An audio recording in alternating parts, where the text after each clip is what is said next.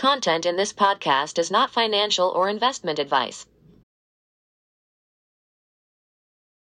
The way I try to frame this is I think about it in terms of the three different phases of how the internet has evolved, and looking at that first phase that Google won, I think, which was, how do you make web pages machine readable so that you can apply algorithms to them, aggregate attention, and then advertise, and then the model for that when Google launched and later was you sat down at your computer, you went online, and then you went offline, right? And that was with that, they built this massive knowledge graph.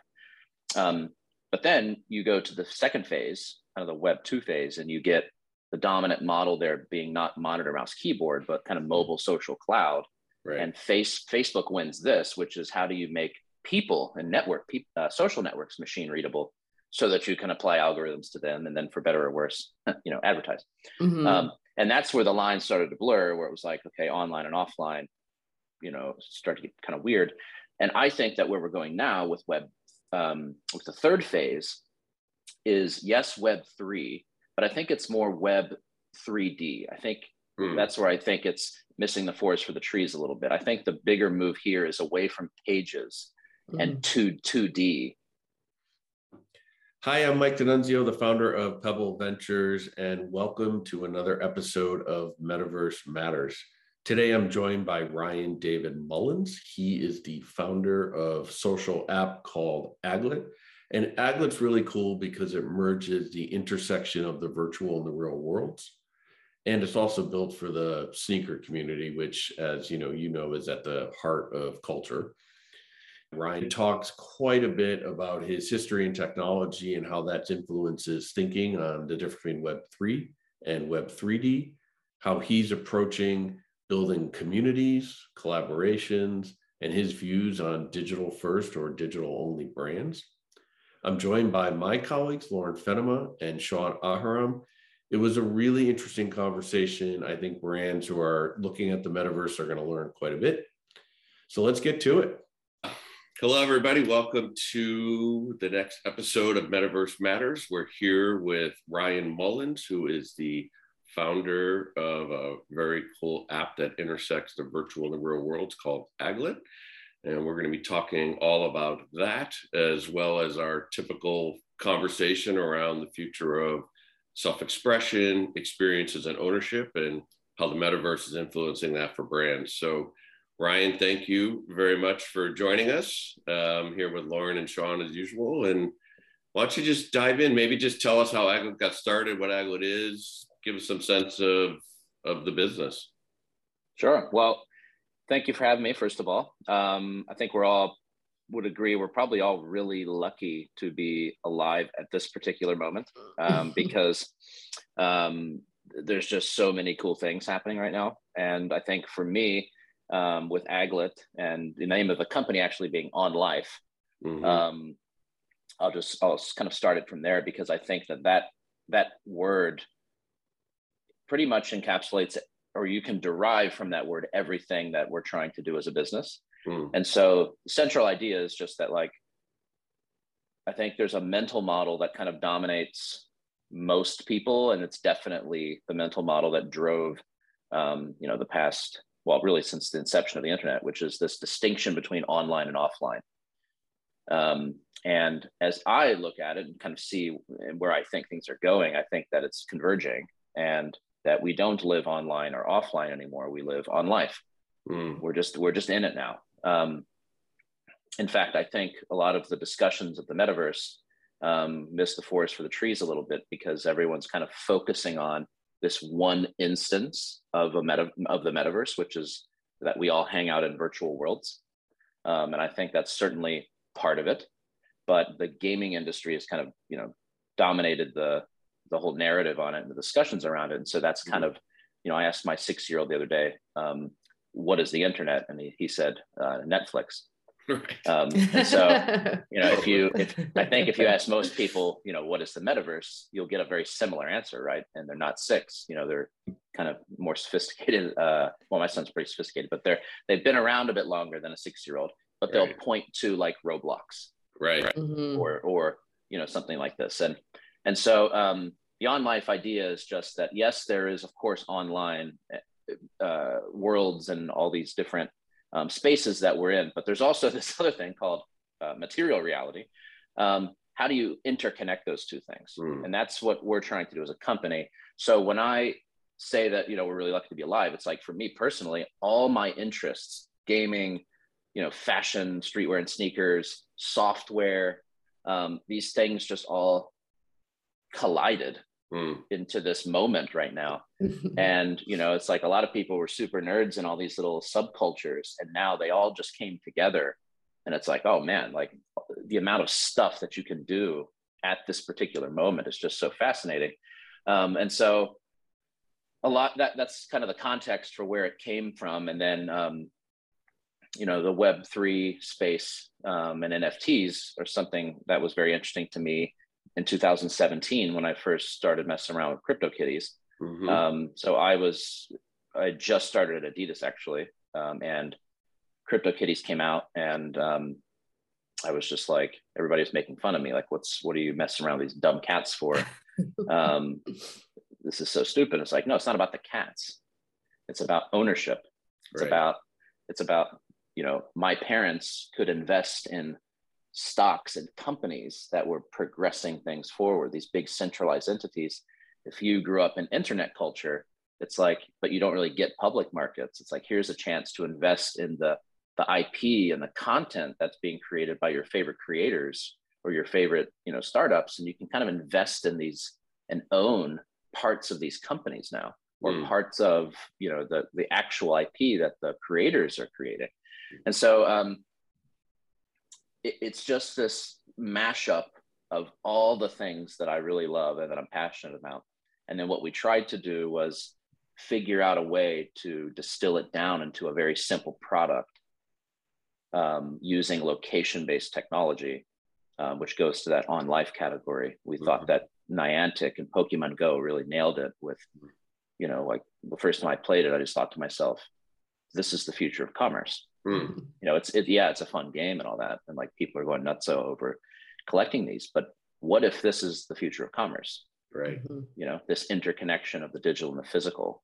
And so, once my wheels started spinning, it was just like, okay, Pokemon Go and Niantic, and then thinking about commerce and thinking about that OnLife category, and then sneakers. It was just like, all right, I'm going to put them all together and try to create something fun. Okay.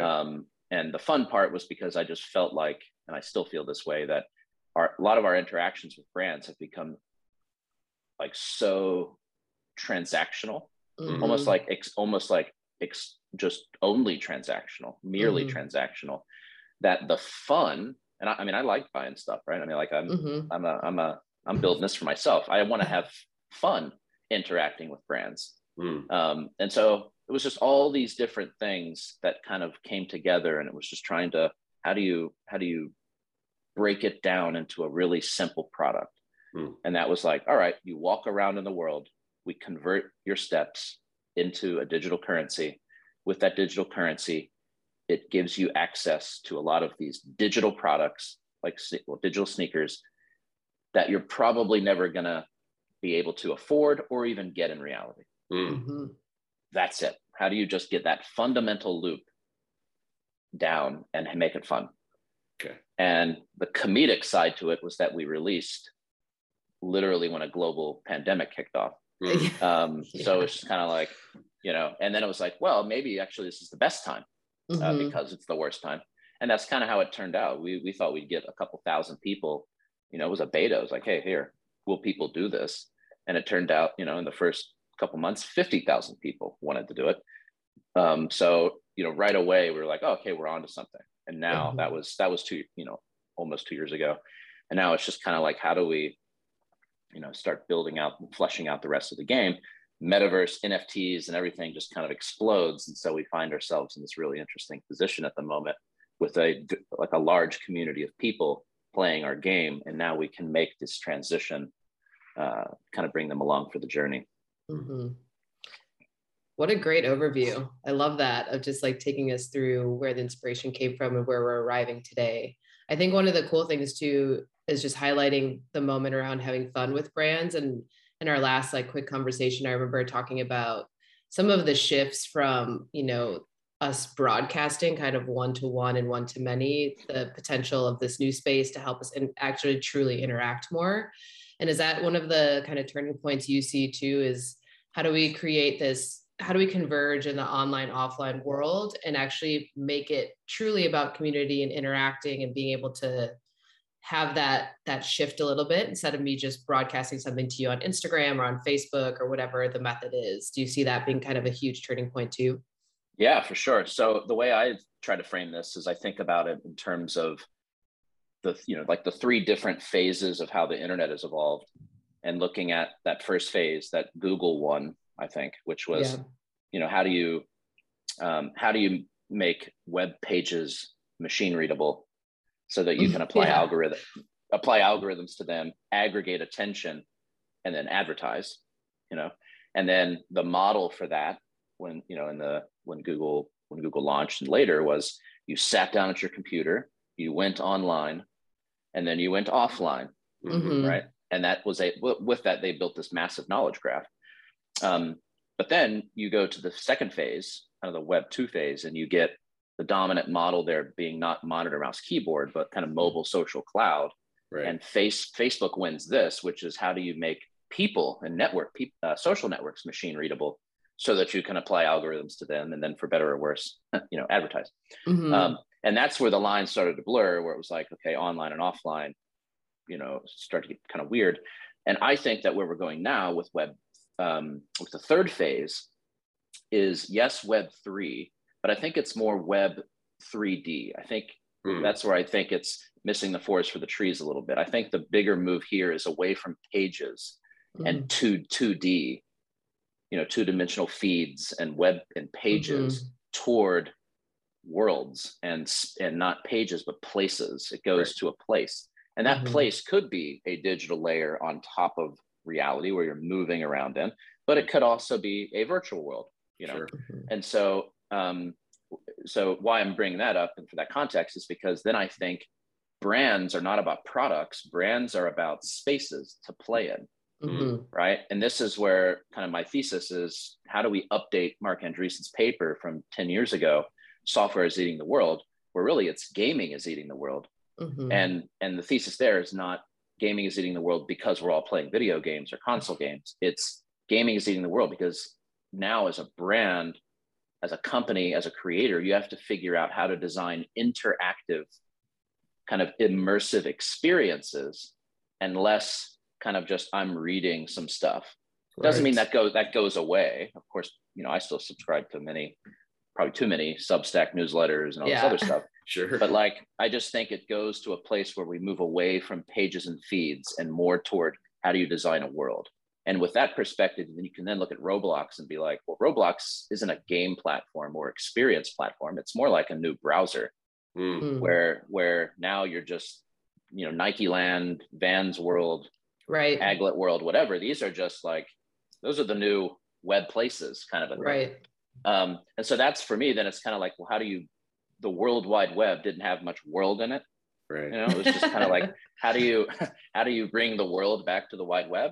And I think that's really the interesting. And then now, as a brand, as a creator, I think it just becomes more about the participation in a space. And it's learning how to design experiences that have much more, literally have more depth than some of the experiences that you've been able to create, right? And then I think there's these, we'll probably get into this, but it's like, not that this is a love letter to Mark Andreessen, but I heard him recently say that, the original sin of the internet was that it did not have a payments or a financial protocol that was foundational to it. And as a result, creators had to kind of outsource their earnings, banner ads, programmatic, Substack newsletter subscription, Patreon.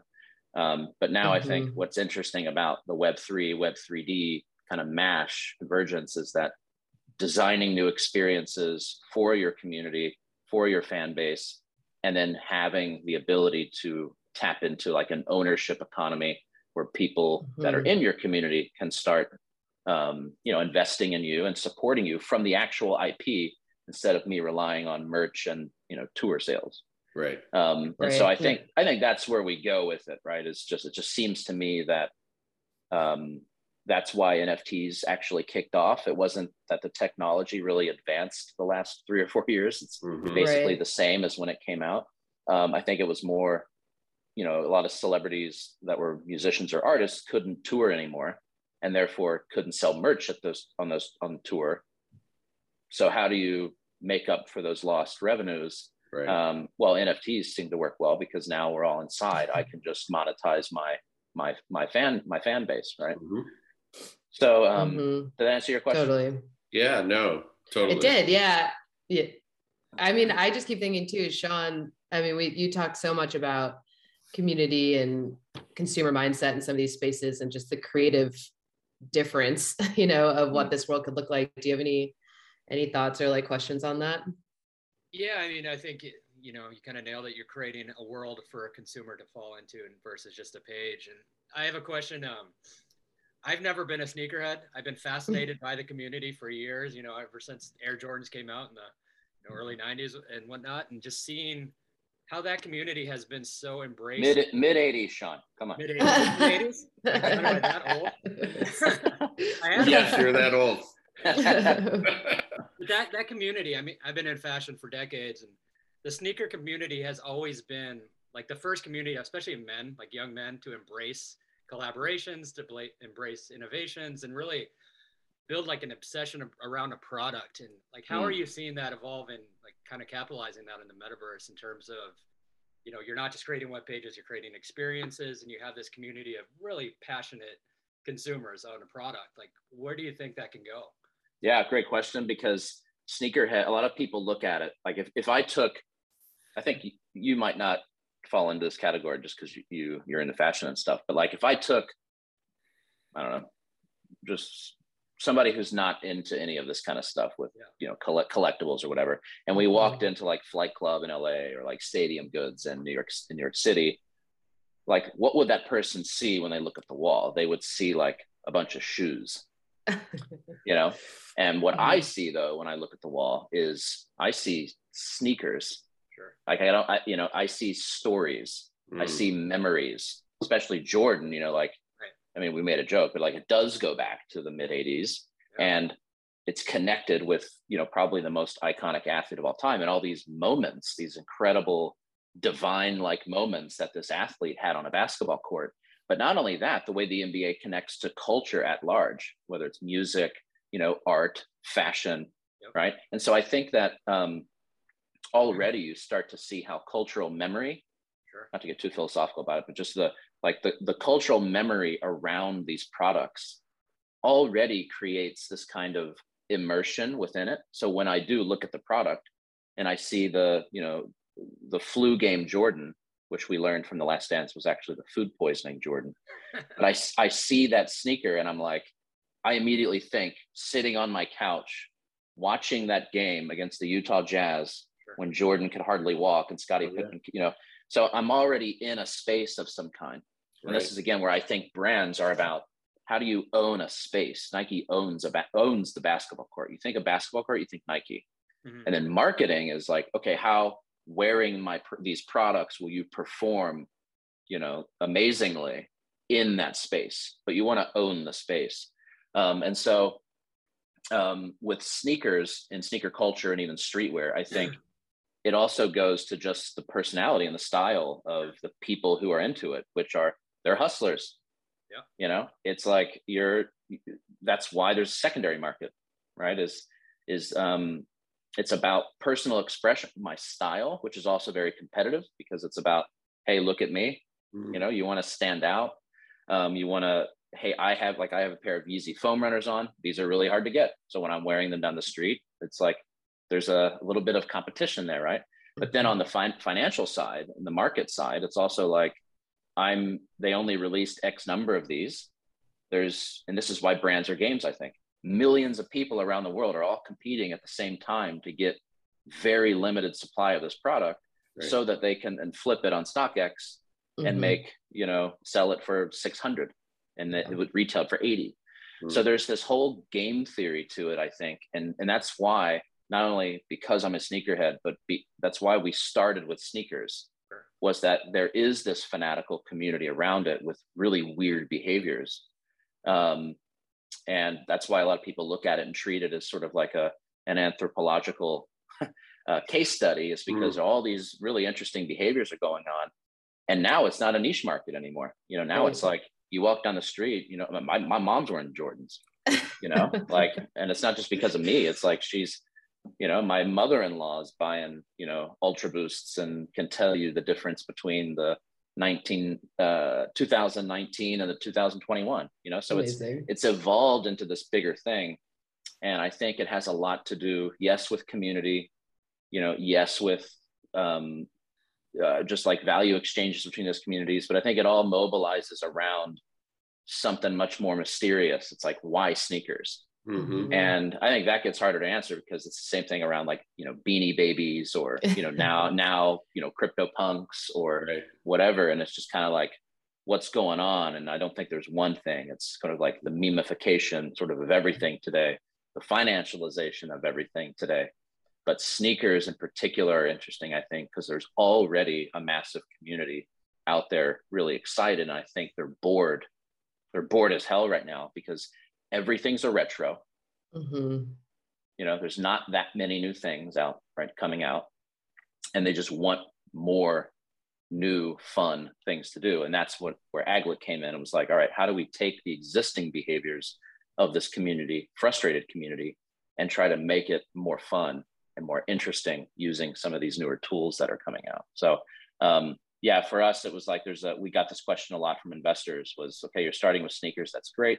Is there any overlap between sneakerheads and like the crypto community or, and it was like, no one really believed us. And then I think now if you look at the hypebeast community, it's like, they're the ones actually really driving a lot of the growth in all these different areas. And it sounds like it was so set up for collectibles, just that mindset, like you were saying, around scarcity and ownership. And it's funny how it's like the first tangible version of that collectible mindset, and it seems like it was a natural progression. Can you talk a bit more too about how you're using Aglet too? I remember in our last conversation, you talked a little bit about trying to drive store traffic now that stuff's open. Can you kind of talk about how, even though this is new technology, it can still mingle and interact with kind of these really old school traditional methods like brick and mortar? Yeah, that's one of the more exciting things I think about what we're doing, again, is that OnLife convergence commerce, we call it, is you do have a lot of brands. It's not just like older, like big incumbent brands. It's also, like a brand that I really like and that we luckily partnered with. They're called Axel Arigato. They're growing pretty quickly. And, they're also opening stores, obviously. So how do you get, 16 to 24-year-old kids to go into a retail store? It seems like there's not enough ideas really out there. It seems like I hear all this time, like retail is not dead, boring retail is dead. And it's like, yeah, that's great, but it doesn't seem like anyone's figured out how to not be boring retail. So with the layer idea of the metaverse, or this kind of virtual layer through gameplay, what we were trying to do is, how do you connect the gameplay and sort of have one of the touch points with the consumer being a retail store? And so, for example, we ran like a big step competition to try to get people up and moving. And then like the top players that achieved a certain status in that competition were able to go into any of the Axel Arigato stores and then, get physical product. Because they won, won the challenge or completed certain challenges. That doesn't have to be, that like the brand has to give away like, a $600 product or something. They were giving away like socks and t-shirts and whatever. And it was driving, hundreds of people into their retail stores. So super cool. And that was a smaller experiment too. So if we did it with like a much bigger brand, and depending on what the incentives are to go into the stores, then, I think it's a great way to, again, connect online and offline and drive traffic and hopefully make retail not boring. Right. And then the brand can also figure out various ways to, maybe do their stores a little bit differently based on how things are evolving in the digital spaces, right? I get so excited about that, about how you can recreate this actual physical space to be so much more dynamic and interesting based on this, changing digital layer, and how people can interact and not even just gamify, just connect and learn so many more of the stories. Because to your point, sneakers is so much about the culture and the stories, but that should be true for so many brands, is about the storytelling. And how do you unlock that, with product that's sitting on shelves that hasn't ever really been reimagined in the last several decades, So yeah, exactly. Because I'm also thinking, I just finished reading this huge biography of Andy Warhol. Yeah. And I learned something new about him, that his first kind of, I don't know if it was his first gig, but one of his first gigs was as a window dresser. No way. Makes sense. It's creative. Yeah. Yeah, exactly. And if you think back to early that time, Industrial Revolution, lots of stuff being created, almost too much stuff now. Oh crap, how do we get people to buy this stuff? Right. And then advertising industry kind of really comes into its own in marketing. And then Warhol. And packaging. Yeah, package, exactly. And then, Saks Fifth Avenue, New York. And then Warhol's like, okay, how do you make this stuff desirable? And just the way that he was designing these the windows for all these, for these brands, and integrating his art and telling the story in this kind of picture. And then kind of how pop art evolved, and then Virgil. And then now with NFTs, I'm also thinking that's just kind of the new pop art.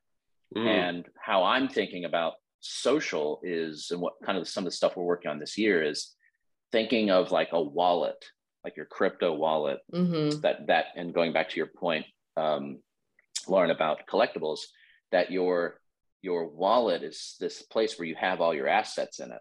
And you're collecting all your assets, but there's nothing more asocial than a wallet. I know. Right.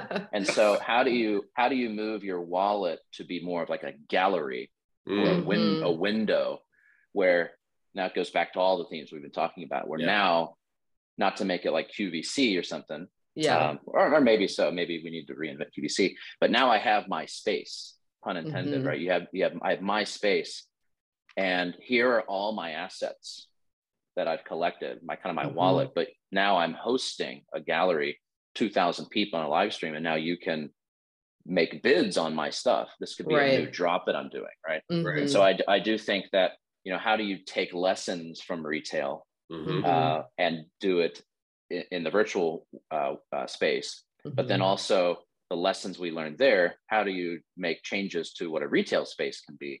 And then the interconnection of those things. Yeah. So I think that's why with the gaming is eating the world idea, it's just that I think what's happening in a lot of these discussions where people are like, are we going to have one metaverse or many metaverses?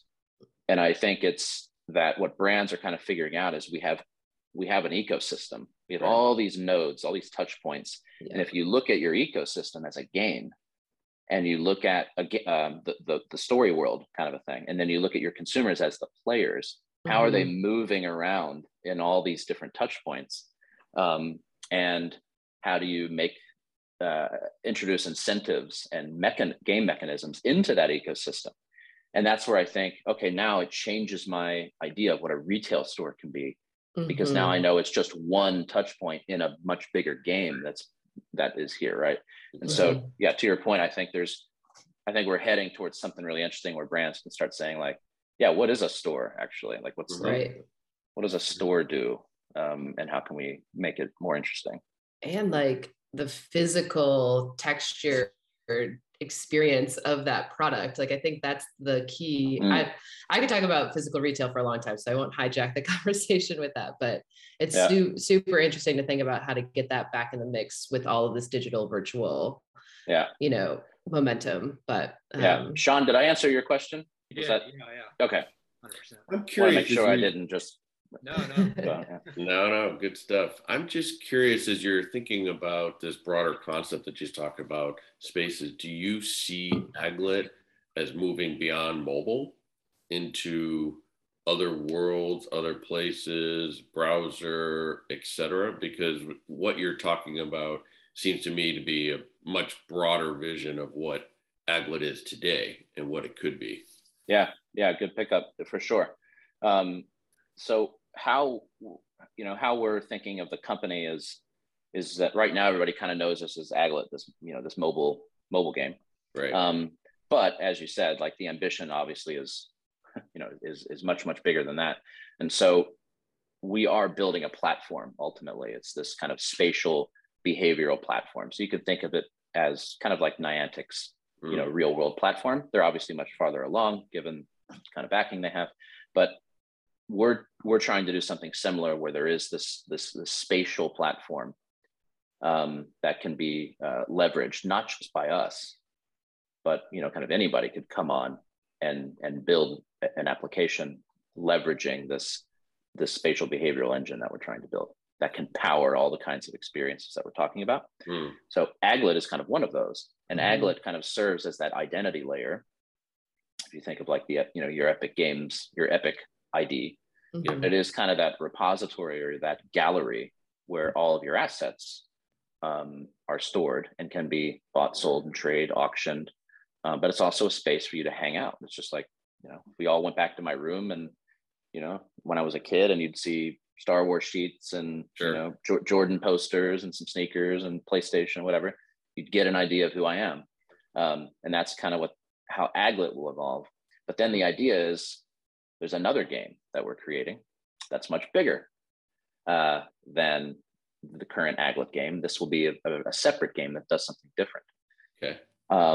And I'm not really short on ideas. So there's like, we could do any game basically. Any kind of, it doesn't have to be a game. Just any experience can be built on top of this because we have a map, and we're just really confused. Why is it that it's just navigation and delivery that are the use cases on maps?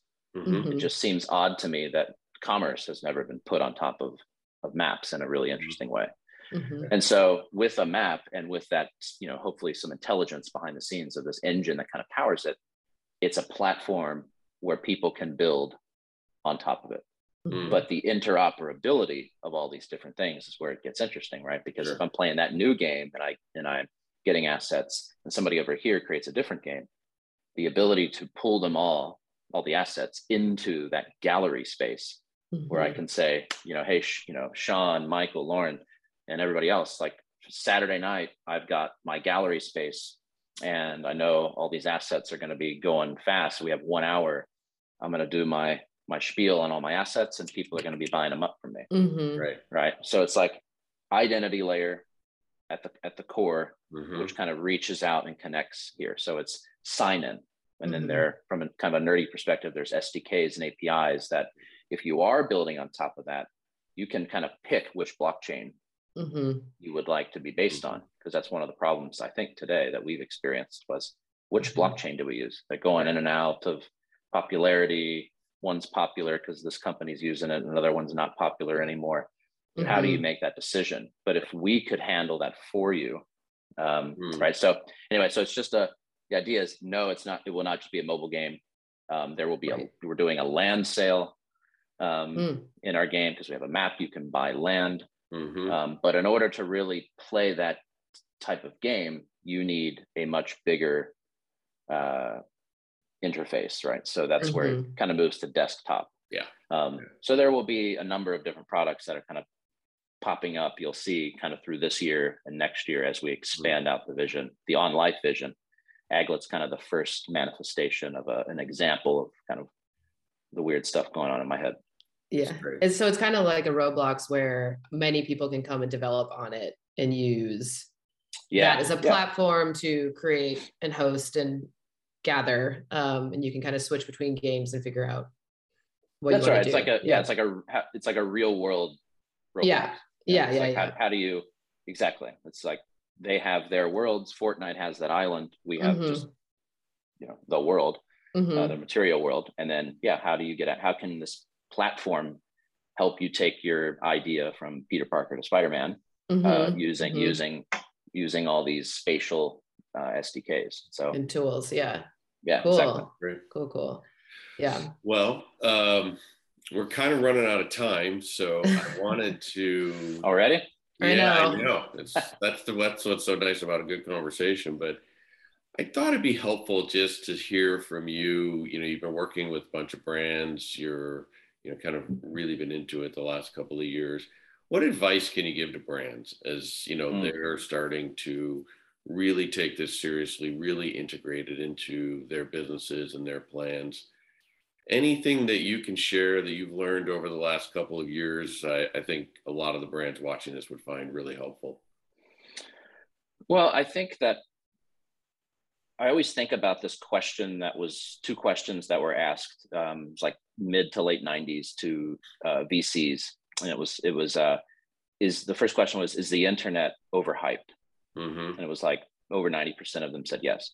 And then the second question was, will it be bigger in 5 years? And over 90% of them said yes. And I think we're in a similar place now where I think we went through this phase where brands, and it's still, brands are still kind of flailing, trying to figure out like, what do we do? Like, just do, let's just do something. But then it's really easy, I think, to get cynical. And we've kind of noticed that where a lot of brands that were really hyped up about it, then we're kind of like, well, is it just seems like it's all brand casinos now. And so they start to get cynical and maybe kind of back away. And you see Kanye even like came out on his Instagram, was like, don't ask me to do NFTs anymore. I make real products. Mm-hmm. And I think that's kind of the issue, is that we have a real problem. We have a real problem, which is what is real, where kind of a Neo problem, Matrix problem. And so with brands, as we've talked to them, kind of guided them here, is like, don't get cynical, because NFTs as digital art was kind of the first entry for a lot of people into this. But that doesn't mean NFTs themselves or Web3 are on, like just a hype thing that aren't going to exist anymore after the wave. Just like it wasn't internet overhyped, it was internet companies were overhyped. Right. And so I think experimentation is keep experimenting. Right. It's not going away. It's going to be here. It's going to be part of the infrastructure of the internet culture and internet world. So keep experimenting, and almost think it's almost stop trying to copy everything that's going on. It's like everybody's kind of just repeating themselves, and it's you just kind of get a lot of the same things that you see. And I think that it's important to really, as organizations like Adidas, who are now starting these kind of metaverse initiatives within their companies, to really start trying to innovate within the space, because you can take it kind of anywhere you want. Right. And so that's just conversations that we've been having. And I think the main thing that I'm hearing from the brands that are really interested in it is like, we're just going to keep experimenting. Like, yes, there were virtual worlds created on Roblox. That's great. Yes, there's Bored Ape Yacht Clubs. That's great. But like, what else can we do? Right. And they're sticking with it and trying to do more and more and push the technology to its limits, instead of just like, hey, we did one little thing. Here's my quarterly earnings report, and I'm going to, say that the metaverse initiatives helped us drive our profits by whatever. It's like, that's awesome, but like, don't stop. Yeah. Keep moving, keep it going. And I think that's what we're seeing. I just think we need to see probably even more of it. And I think there's also this is obviously beneficial for us and other smaller companies, but like, also don't try to do it all on your own. I think the idea of building even though I think this is not what the metaverse is, but like people saying we're entering the metaverse, we're building our metaverse. It's like, well, that fundamentally is not the idea. The idea is to build this interconnected thing that makes it possible to transact more with everybody. Sure. So I think the walled garden approach, brands can get susceptible to that and try to build their own thing, which kind of defeats the whole purpose of what this could be for all of us. So I think experimentation and continued experimentation is important, and push the technology. And then I think kind of a more open innovation mindset, as opposed to like, hey, we're going to do it all our own and build a walled garden. Yeah, no, I think that's exactly right. We also talk to a lot of clients, and the world of the metaverse, if we want to call it, we think is going to be fundamentally transformative. But in many ways today, it's additive in the sense of you have these integrated programs. How are we then using metaverse and related technologies to add top spin to these programs? And that's where these experiments come in. It should be experiments. It should be on-ramps. It should be continuous learning. And it seems that the leading brands are out there are definitely thinking about that way. And I think it's good advice for any brand is put these tests in place, make sure you know what you're trying to learn from it, decide what to do with it after that, but then keep testing and keep testing. Also, I think on a variety of platforms and in a variety of ways, because we all have so much to learn about what's going to connect with the consumer ultimately for that particular brand. And it may be these three platforms or approaches work really well, and these two don't. But the only way we're going to get there is if we keep putting these kind of small experiments in place and get that learning. So I think it's really good advice. And I don't know, Lauren, Sean, if you have anything you wanted to add as we close out here. I mean, there's so much more I would want to talk about, but I think we covered a lot today. So thanks for your time. Be on part two. We'll do part two. Exactly. We'll do part two. Thanks so much for your time. And we'll, at the end of this, we'll put up a slide that everyone knows where they can go and download the app, and we'll keep in touch. Appreciate it. Great. Thank you guys for the time. Thank you. Thank you. Bye. Thank you for listening to this episode of Metaverse Matters by Pebble Ventures. If you enjoyed the content, please do subscribe and rate the show. You can also connect with us on LinkedIn at pebbleventures.com or directly at mike@pebbleventures.com. If you're a brand exploring the space, or you're already testing and are looking to develop next-level strategies, please do reach out. We'd welcome an introductory conversation to learn more about your goals, where you are in the process, and share our thoughts about your business. Have a great day.